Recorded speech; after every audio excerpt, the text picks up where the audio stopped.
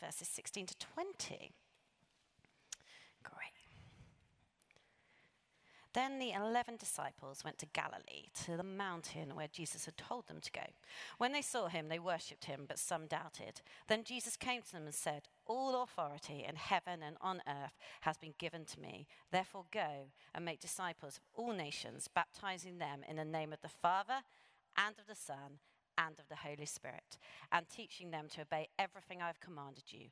And surely I am with you always to the very end of the age." Amen. Let's pray. Father, we thank you. You are so, so good. And as we just sit here on this very warm evening, would you enliven our hearts by the power of your Spirit through your word? And would we know you so much more deeply as we head from this place this evening for the sake of your world? Amen. Amen. Great. So just in case you're kind of wondering what the Trinity is, the Trinity is the Christian belief that God is both one and three in Father, Son, and Holy Spirit. And that's set against sort of other religions like Judaism or Islam, which really kind of highlight the oneness of God, or perhaps religions such as Hinduism, which go in for many gods. So what we're going to do this evening is try and unpack a bit of the Trinity, what it is, and what Scripture tells us, what church tradition has told us, and then wrestle with a bit of reason and perhaps a couple of analogies to help us understand. I was just thinking about this, and a few years ago when I was trained to be a vicar, I did this kind of Muslim Christian school. So they got 6 kind of Muslim leaders together and 6 Christian leaders together. And my Islamic friends, the thing they really couldn't get their heads around was the Trinity, because the whole heart of their faith is the oneness of Allah. So the suggestion that God might be three in one was, you know, mind-boggling in the nicest sense, and kind of deeply heretical in the worst. And they would ask me about the Trinity, and I just found myself, I think this was the Holy Spirit, because I don't really know where it came from, but I just found myself saying, look, all I know is that I have felt the love of the Father and the friendship of Jesus and the power of the Holy Spirit.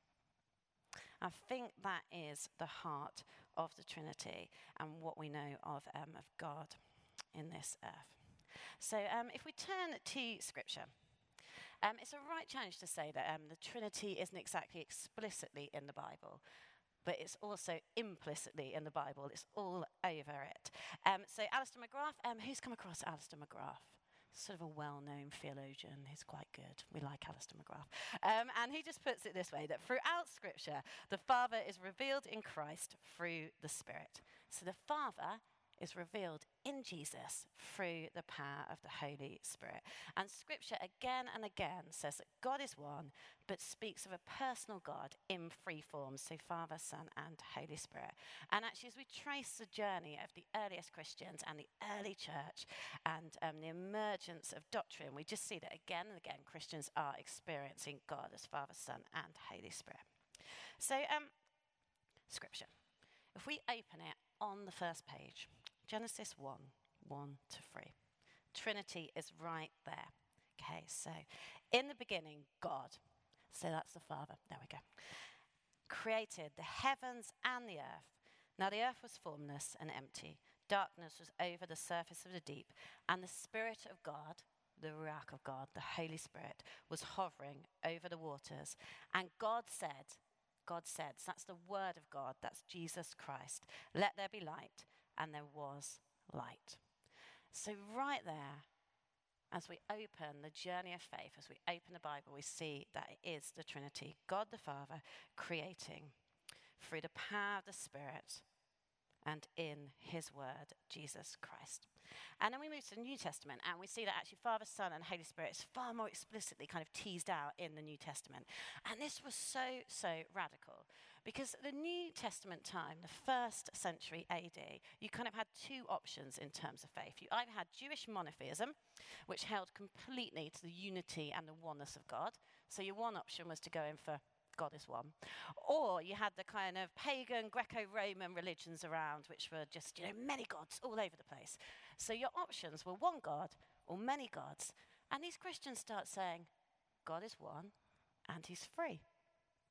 It's extraordinary, completely radical. So if we turn to some of the earliest New Testament writings, that's Paul's letters and things. Ephesians 1, which is 65 AD. So that's, I can do maths, 35 years after Jesus' death. And we just see in Ephesians 1 that Paul unpacks the fact that it's the Father's call in Christ, sealed by the Holy Spirit. So it's the Father calling us in Jesus Christ and the power of the cross, and sealed in the Holy Spirit. And then earlier in Matthew, which we'll jump into in a moment, Paul also writes in 2 Corinthians about the same time, so 60 to 65 AD, "May the grace of the Lord Jesus Christ and the love of God and the fellowship of the Holy Spirit be with you all."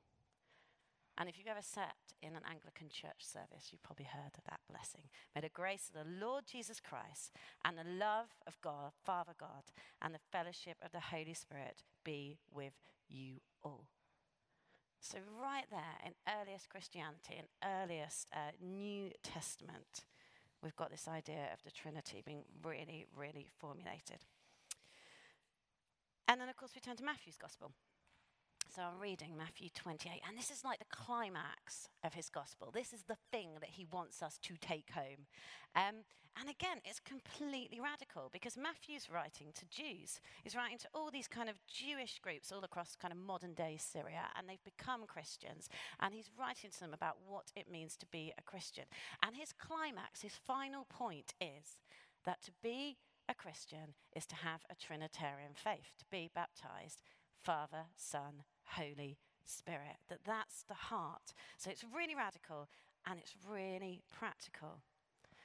And so perhaps the first question for us this evening is actually, what is our faith like? Are we living a Trinitarian faith? How do we approach God? Do you tend to approach God as God? So one, which is cool and right. Do you tend to approach him as Father, kind of feel an affiliation with the Father? Do you tend to approach him through Jesus, feel kind of affiliation with the person of Jesus? Crazy charismatics that some of us are, myself included. Do you tend to feel more of affiliation with the Holy Spirit? Actually, what we're called into is a Trinitarian faith where we know God is one, but we also know the three persons of the Trinity, so that we can say that we know the love of the Father and the friendship of Jesus and the power of the Holy Spirit. And then John, which is sort of the latest of the New Testament writings, so he's 90 AD, and it's the climax of the New Testament. It's the most sort of theologically mature. He ends up writing Revelation, which is a whole other kettle of fish that we won't get into. He's just so brilliant on the Trinity. So, Father and Son. Jesus just says, I and the Father are one. The Son, Jesus. Jesus knew that the Father had put all things under his power and that he had come from God and was returning to God. John 13:3. The Holy Spirit, sent from the Father and the Son. But the Advocate, the Holy Spirit, whom the Father will send in my name, will teach you all things and will remind you of everything I have said to you. And so all we can conclude from Scripture is that, as mysterious and bizarre as it is, there's one God and his Father and his Son and his Holy Spirit. And that's part of the mystery of faith. And I've been saying, as we've been doing Cafe Theology, it's not a cop-out to lean into the mystery of faith sometimes. If we could fully understand, he wouldn't be God. And Augustine said that way back in the 4th century, and he was a very clever man. So if we could understand him, he would not be God. So that's Scripture. And then if we gaze a little bit into church tradition, we see that again and again the church fathers were trying to kind of tease this out as Christianity was sort of approached being legal. So Christianity became legal in 325. But before that, there was a chap called Irenaeus, and he just began to work out what the Trinity means in terms of what God does. So he wanted to say, okay, this is what the Trinity means in terms of me and you and the world around us. And so he spoke of the Father and the two hands of God. Jesus one hand, Holy Spirit the other hand. and again looked at God's actions in our lives. So Irenaeus is all about what God does, Father, Son, Holy Spirit. And then a chap called Tertullian rocks up in about 200, and he comes up with the terminology that we've got now. So he was writing in Latin, and he says Trinity, Trinitas. And then he suddenly uses persona, so person, to express the distinction, Father, Son, Holy Spirit. And then he comes up with the idea of substance. So it's Tertullian really that comes up in terms of vocab with the Trinity. And he says, 3 persons, 1 substance. That's the God we worship. And then Christianity becomes legal in 325. And most of the 4th century in terms of Christianity is lots of people with long names shouting at each other. But what they finally managed to come up with is the Nicene Creed and the doctrine of the Trinity. And we say this sometimes in church. We say it every morning at the 8:30, so we're saying it this morning. And just a few lines from the Nicene Creed. I believe in one God, oneness, the Father, Almighty, in one Lord Jesus Christ, the only begotten Son of God, being of one substance with the Father. So he's the same as the Father, but he's distinct in being Jesus. I believe in the Holy Spirit, who with the Father and Son together is worshipped and glorified. And that's what we've been standing on for all of church history. That somehow the unique thing, the real thing about God, the Lord Almighty, is that he's one and he's free and he's personal and he longs to get to know each and every one of us. And so the 4th century closes with some people with excellent names. So you've got a chap called Gregory of Nazianzen, and I love this quote. He just said this: "No sooner do I conceive of the one than I am illuminated by the splendor of the three. No sooner do I distinguish them than I'm carried back to the one." So when we look at the oneness of God, it should cause us to look at the Father and the Son and the Holy Spirit. And when we look at the Father, it should cause us to look at the Son and the Holy Spirit. And around and around it goes, always pointing back to each other. So that's scripture, that's tradition. Reason. How on earth can God be 3 in 1? How do we conceive of that? So a few things have been suggested in recent years. So the first one is H2O. Okay, so H2O can come in 3 forms, can't it? Water, ice, and air. Kind of works, a bit helpful. People have had problems with that because they said it's something called modalism. We won't go into what that is. That's really complicated. We'll do that on Wednesday. But basically, people don't totally like this because there's not enough distinction. Actually, it looks a bit like God in 3 modes rather than really kind of pressing into the distinction. It's quite impersonal. What about an orange? So an orange can be skin, it can be pips, and it's pulp. Again, it's 3 in 1.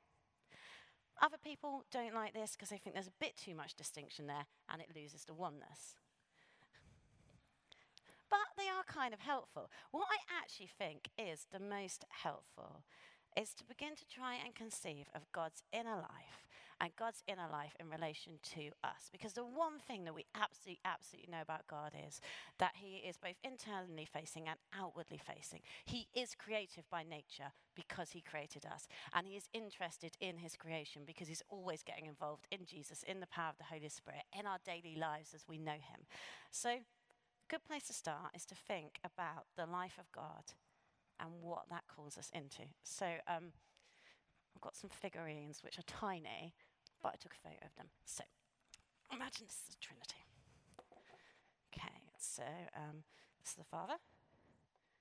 There we go. It's the Holy Spirit. Please stand up. And this is the Son. There we go. There we go. Okay. And so there's this idea that the Trinity is in this kind of dance together. So that the Father is always honouring the Holy Spirit, and the Holy Spirit is always honouring the Son, and the Son is always honouring the Father, and they're, just in communion together.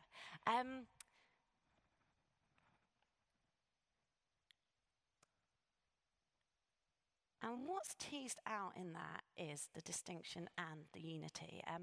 So there's a chap called Moltmann, Jürgen Moltmann, and he puts it like that. Each of the persons possesses the divine nature in this kind of interchangeable way. So that stuff in the Nicene Creed about the Son being the same substance as the Father and the Holy Spirit being the same substance as the Son, etc., is because they all possess this same kind of unifying substance, so that they're one. But each presents it in its own way. So the Father is a Father because he has a Son. And the Son is a Son because he has a Father. And the Holy Spirit is counselor and friend because he counsels and befriends the Father and the Son. So they're unified in being God, but they're distinct in their roles, in what they do in the world. The dance of the Trinity. So that's a bit of reason. But what are we welcomed into then? Why does that matter? In the 18th century, theologians just went, look, the doctrine of the Trinity is so complicated, it's got no sort of relevant human use, and they just stopped talking about it. And then about 100 years ago, some chaps burst onto the scene, and they were like, no, the doctrine of the Trinity is so important, it really, really matters. And actually, I believe it's an inherently practical doctrine. Because what we know is that in this relationship, God was perfectly satisfied. He didn't need to create.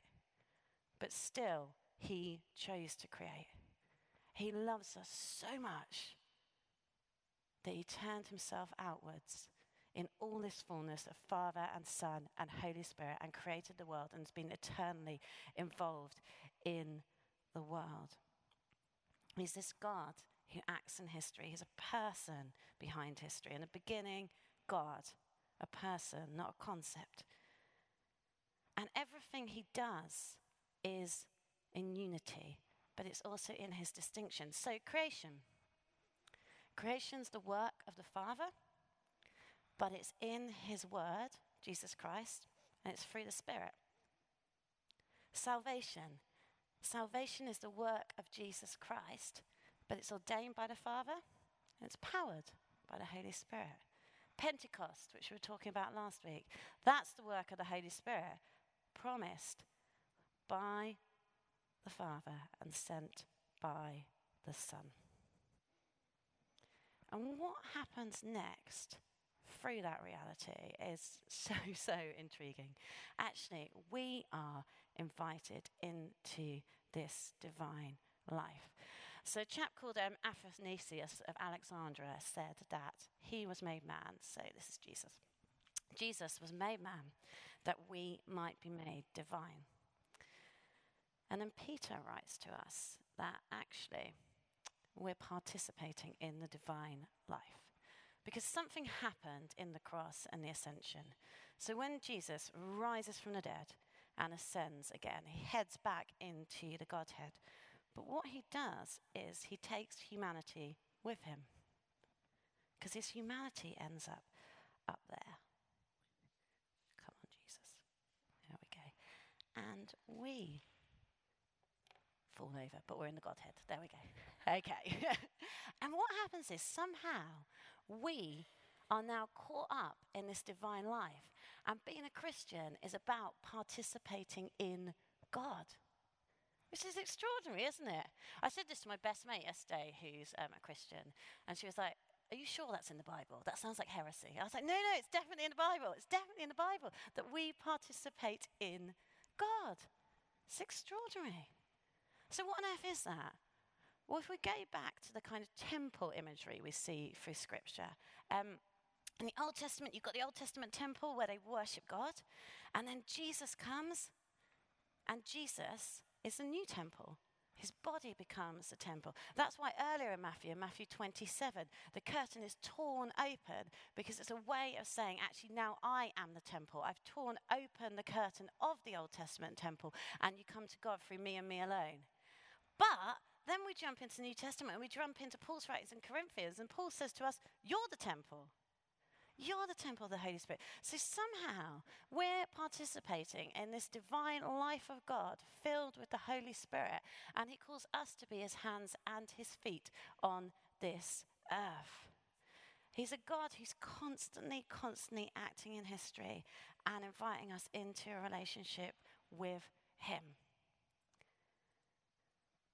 And so that calls us back into the Matthew 28 stuff, that we're called to have a Trinitarian faith. So that when we sense God working in our lives, it's going to feel a little bit different at different points. Sometimes it's going to feel like the love of the Father. Other times it's going to feel like the grace and the friendship of Jesus. And other times it's going to feel like the power and the counsel of the Holy Spirit. But always, it's the whole of God acting in your life. It's the whole of God acting in human history.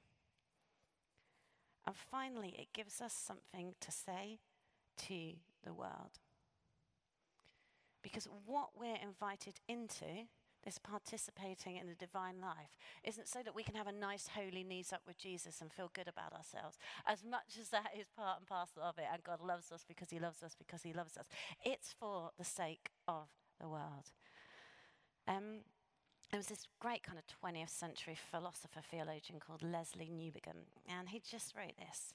The doctrine of the Trinity has usually seemed less urgent when Christian theology thought it could take the identity of God for granted, whereas epochs marked by a greater awareness of cultural diversity and doctrinal pluralism have considered the identity of God as something that requires specification. Okay, we live in a culture which has no idea about its own identity, let alone the identity of God. And so we need to get excited about the Trinity and about the practical outworking of it if we're going to answer the questions of our culture. So the questions of our culture at the moment are, am I loved? Who am I? What am I made for? And when we get the Trinity, when we get the personal nature of God, in whose image we are made, we can answer those questions. So am I loved? And what am I made for? Well, of course you're loved. You're loved so much that Jesus Christ came, died on a cross, ascended to go again to heaven, and took us with him. And we're now in this. That's how much we're loved. And we're made for Trinitarian intimacy. We're made for the love of the Father and the friendship of Jesus and the power of the Holy Spirit. And to know that things can and do and will change, that we're never alone, and that when we feel insecure, there's absolute security in him. The Trinity tells us that we're loved, and it tells us that we're made for a relationship with the living Trinitarian personal God. And then it continues to tell us who we are. Because we're made in the image of this triune God. Again, right back in Genesis 1:27. So God created human beings in his own image. In the image of God, he created them. Male and female, he created them. As slightly lofty and philosophical as it sounds, what we're called to be is image bearers. People who know that they're made in the image of the living God. And as John Harriet says, if we are made in the image of God, we are made in the image of the Trinity. And so this life of the Trinity must in some sort of way be reflected in the pattern of our human life.